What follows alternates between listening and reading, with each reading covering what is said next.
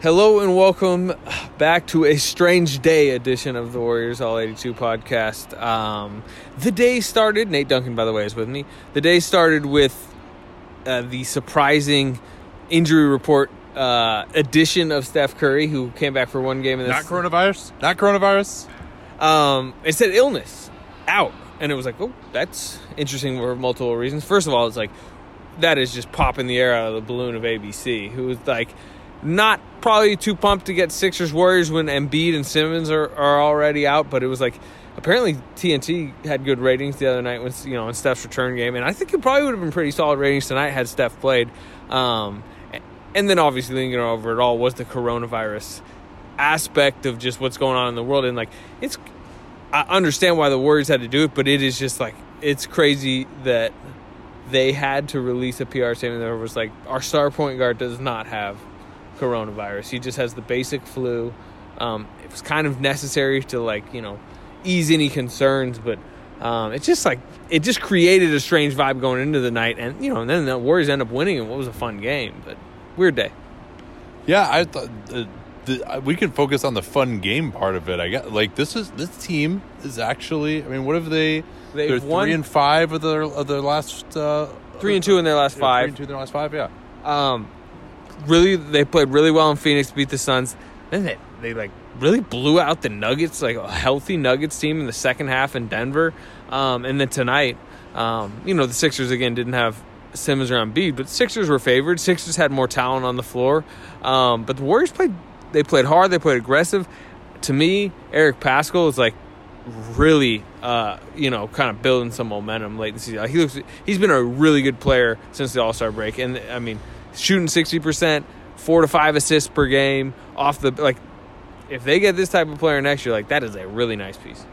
Yeah, and Kerr talked about that post game that he didn't say this is. I would say this that the game is slowing down for him, but he is just doing better at not playing in a crowd, making the pass when he draws attention. My observation has been that he's just literally playing slower. It's not just, all right, I'm going to go 1,000 miles an hour, drive left every time, and draw a charge on 40% of my drives.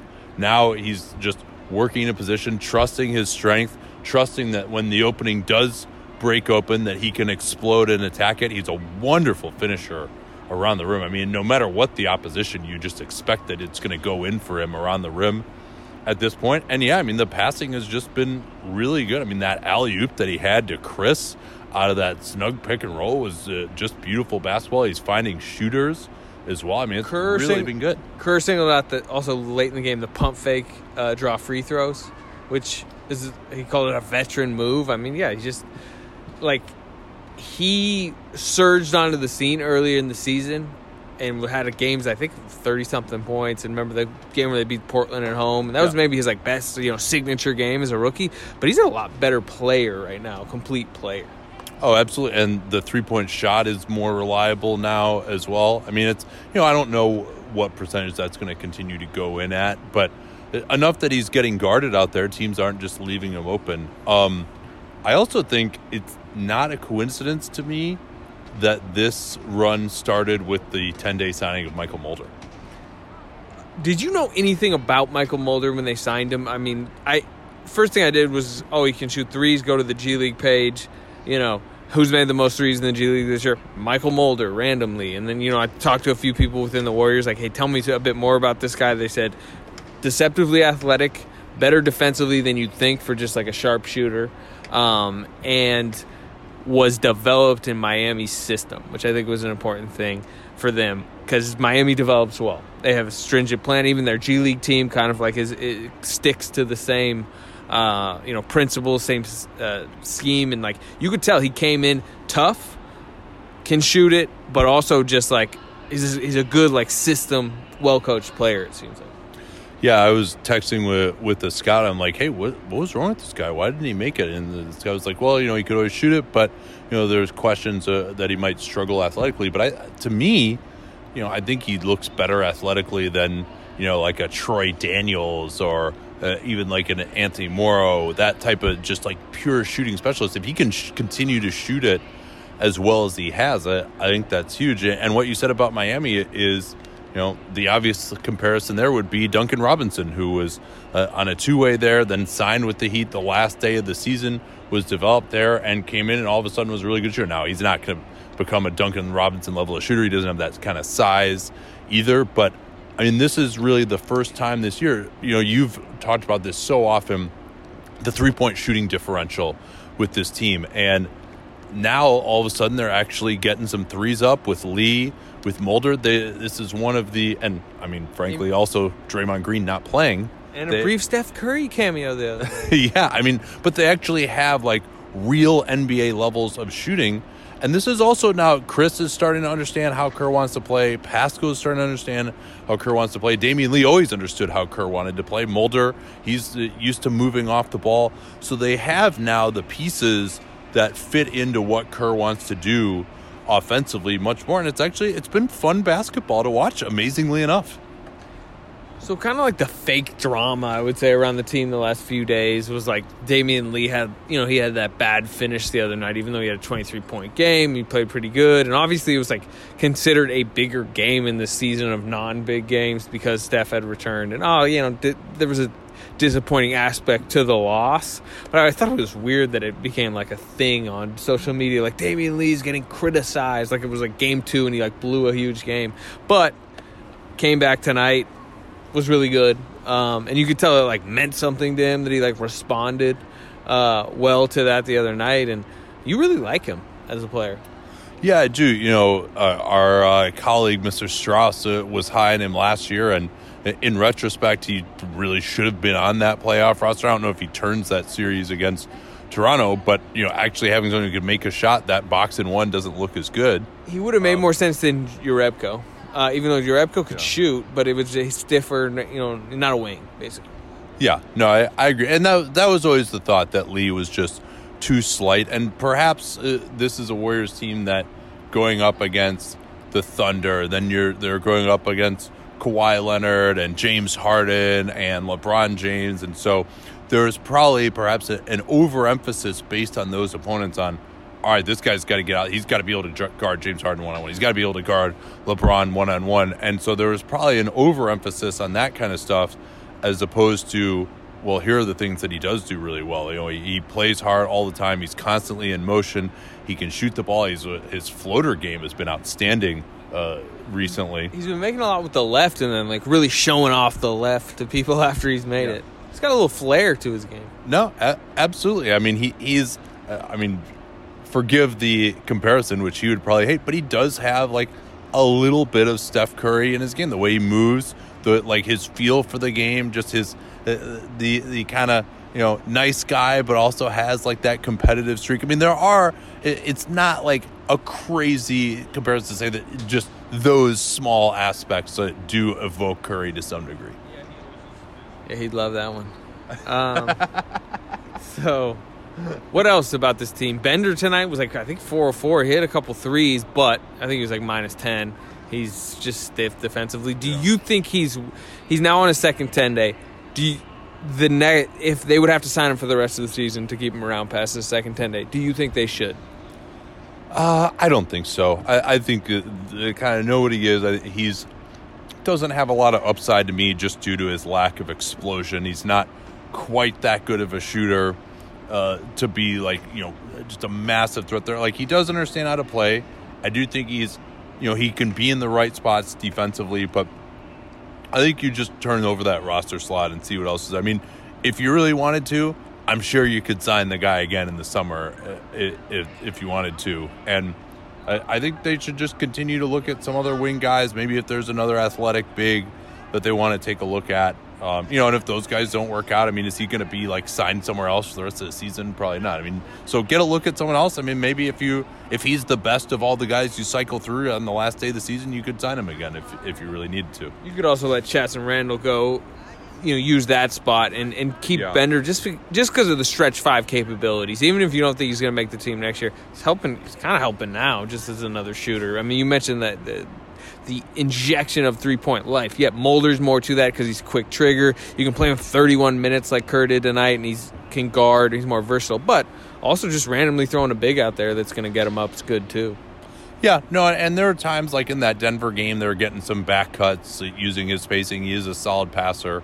So, I mean, it's not like I don't think it's an easy decision to move on from him. I'm just not sure I see the upside for him. I would agree. I would move on from Randall before him. So, I guess that's probably enough roster slots to turn over. And they do need another big just to actually play the games right now. People do pay for these games. It does matter. Like Draymond, Kevon Looney are out. They don't. Well, Smailagic is not. I mean, Draymond will be back at some point, but Smailagic is not going to play for them right now. So the guy I want to talk about is Looney. Yeah, concerning, isn't it? Very concerning. Yes, for sure. They're still they announced him out. Another 3 weeks, he'll be reevaluated. I guess the idea is to maybe trampoline him a bit into the summer if they can get him maybe like the last 6 games, get him 12, 15 minutes to kind of, dust off some of the conditioning issues as he goes into like what will be a vital summer for the rest of his career. But at the same time, they've been saying this for months now. They've been trying to inch him back and play him into shape. And every time, even when, the last game he played was in Phoenix and they won, and he was actually pretty good in the game, but it's like the body's just not holding up. And, maybe an entire summer where he can really focus on will help. But at this point, I personally think it would probably be wisest to just completely shut him down from any thought of like trying to work back for this season. Do some type of regimen that is completely focused on October 2020 because he needs to save his career then, or it's going to be 2 more years and $10 million and nothing. Yeah, and you recall he was red flagged in the draft. He fell to number 30 for the Warriors because of those hip issues. He had to have the one surgery, then he had to have it again later in his rookie year on both hips. And, I mean, there's a fear now to have hip issues again and now ruled out for another 3 weeks. And it just seems like he's not moving right. He's not, just his body just isn't working. And, yeah, I mean, there's, I do think if he can play, I disagree with you a little bit. I think because the Warriors need to know what they have in him, right, to whether there's any idea that you can count on him next year. And if he can't even come back from this again, I mean, I think the other thing too is it's like maybe it's the type of thing where he tries to come back and if he can't, then another procedure might be involved as well. So I mean, but this latest setback to me, it's like, how do you count on him for next year now? And maybe even you end up trying to move him for next year with some kind of an incentive attached to him. He's selling really low. And the truth is, you say you want to see what they potentially have in him. And, like, I get that idea, but, and Kerr mentions it all the time. They know what they have in him if the body's right. I mean, he's proven what he is as an NBA player if his body is completely there. And to me, they're not helping his body with these comebacks. They've tried the get ready, be patient. Okay, 4 weeks later, all right, we think we got your body where it needs to be. Come back, and then he plays okay. He played, like I said, he played pretty good actually in his last game. But it's like tweak here, tweak there. I don't know. I put him on ice, but it's either way, it's not good. No, I mean I definitely feel that perspective. I think there's some merit to it. It's just I think for them, it's like, hey, if you come back and you're cleared by our doctors and you try and play, and now again, I think they're just, even if he could put together 7 games in a row without getting hurt and looking okay, I mean, that would just give them something to go into next year with. But I mean, I think it's more they have a certain amount of salary that they can trade. I mean, they would trade him, and you'd be selling low, but you could trade him, use his salary to bring back a player. You would attach the asset. The other team would be trading for the asset anyway. I mean, it's only $5 million either way. There's not that many bad contracts out there that you can kind of trade with an asset to get someone. So I don't think that they would want to do it to get someone who's actually good, who's already under contract, and that would be the idea. And if you're sending out an asset to get someone who's good, swallowing the other $5 million a year for the next 2 years isn't too bad for that team. But no, it is a bummer, because he's a good player when healthy. Where are you at on Draymond right now? He's stepping into 4 years, $100 million next season. He has had an awful season. The three-point shot has obviously left him. But, again, his argument would be every time it has mattered the last few years, playoff time. Playoffs turn on, he turns on. we haven't seen him when his brain is had to be engaged. We haven't seen him struggle. So that's one side of the coin. The other is obviously he just turned 30. He's having a horrendous season. When they're not winning, he's kind of thorny to deal with, and he's kind of aging past what the modern NBA is a little bit. Offensively, defensively, he's like perfect for the modern NBA. Yeah, I mean, what I was saying the other day when I was talking about him is that he's getting to the point now as an offensive player where he kind of Draymonizes the offense, where on a normal NBA team, unless he's playing as the center, it's really hard to play him offensively because he doesn't shoot it, and because he doesn't get guarded, you either have to have these awesome shooters that he's screening for, or he's got to have the ball up top, sort of dribbling around, waiting for guys to come open off of screens, making decisions or pushing the ball up. And so certainly this ecosystem that they had with all these shooters was perfect for him. I think as long as Steph and Klay come back, that he can continue to be competent in that role. It may become harder to play him with another traditional big man who doesn't shoot it. And he also then, it's harder to play him at center because he may not quite have it defensively to play that way. His body seems to be breaking down more and more as well. And so, yeah, I mean, it's definitely a concern. I mean, he's been one of the worst offensive players in the NBA this year when you look at his efficiency and then, when he does shoot, and then the fact that he's not getting guarded in all the possessions that he's not shooting. But I think, he can find a way to be effective within this group. But then you look at the fit, too. Like, okay, can he and Pascal play together? Well, Pascal might be an important part for this team. Well, we talk about Pascal's last 6 games, which is like at least 17 points, oftentimes over 20, and at least 4 or 5 assists. Well, that coincides with Draymond Green sitting. I mean, the on-court, off-court numbers are what they are this year. Pascal's way better when Draymond's not on the court. But I've heard people within the organization talk about maybe Draymond playing more center, like becoming almost a 5 next season if you can get a stretch 4. What do you think about that idea? Yeah, well, I think, I would have always thought that basically becoming PJ Tucker. Yeah, I mean, that's his best position, and, we'll see who else they have to enact that strategy. If they are, I mean, Wiggins, Pascal, Draymond, Steph, Klay, what do you think of that group? Can I ask you about a name? What do you think Serge Ibaka is going to get on the market this summer? Yeah, that would be an interesting one. I mean, he's not quite the, conscienceless bomber from outside, really, where it's like, okay, we can't leave this guy. But you put him on the wing and, he'll hit 35% of those threes. Yeah. I think he would be out of their price range with the mid-level. They can't get him in a sign-and-trade because they'll be over the hard cap. So, yeah, I'm not sure if that would necessarily work. I mean, that's the type of name that they might be looking for. But I think it's still, they're going to have to make a lot of decisions and I think how Draymond looks when he finally comes back with him, Pascal, and Steph all playing together. You can throw Wiggins out there, and, Michael Mulder can be like a mini Klay on offense at least. Michael Mulder's on next year's roster? He's still got to get his second 10-day, which he's going to get. Yeah, well, no, I'm saying just for the rest of it. Just as, he could be, pretend to be Klay offensively, and you can see how that group works together. Can that function at a really high level offensively, do some switching defensively? And if it does, then maybe you go and you say, all right, we'll just get some more wings. We'll get maybe someone at backup point guard. Klay will be back. If that doesn't work, then you might say, all right, we need to spend some more resources on a center who you're going to trade for at the trading exception. So I do think this last few games, if Draymond can get back out there soon, hopefully. I think he will. I think he'll be back very soon. Yeah, so in that case, then you can use that to evaluate this whole group and see what you need because they have so many options. Even with the draft pick, you could even potentially determine what they do with that. Tuesday, Clippers in town. Thursday, Nets in town. No Kevin Durant won't be here. No Kenny Atkinson. Decent homestand. Maybe KD will come since Kenny won't be here now. Woo. All right. I will talk to you Clippers Tuesday. Thank you, Nate.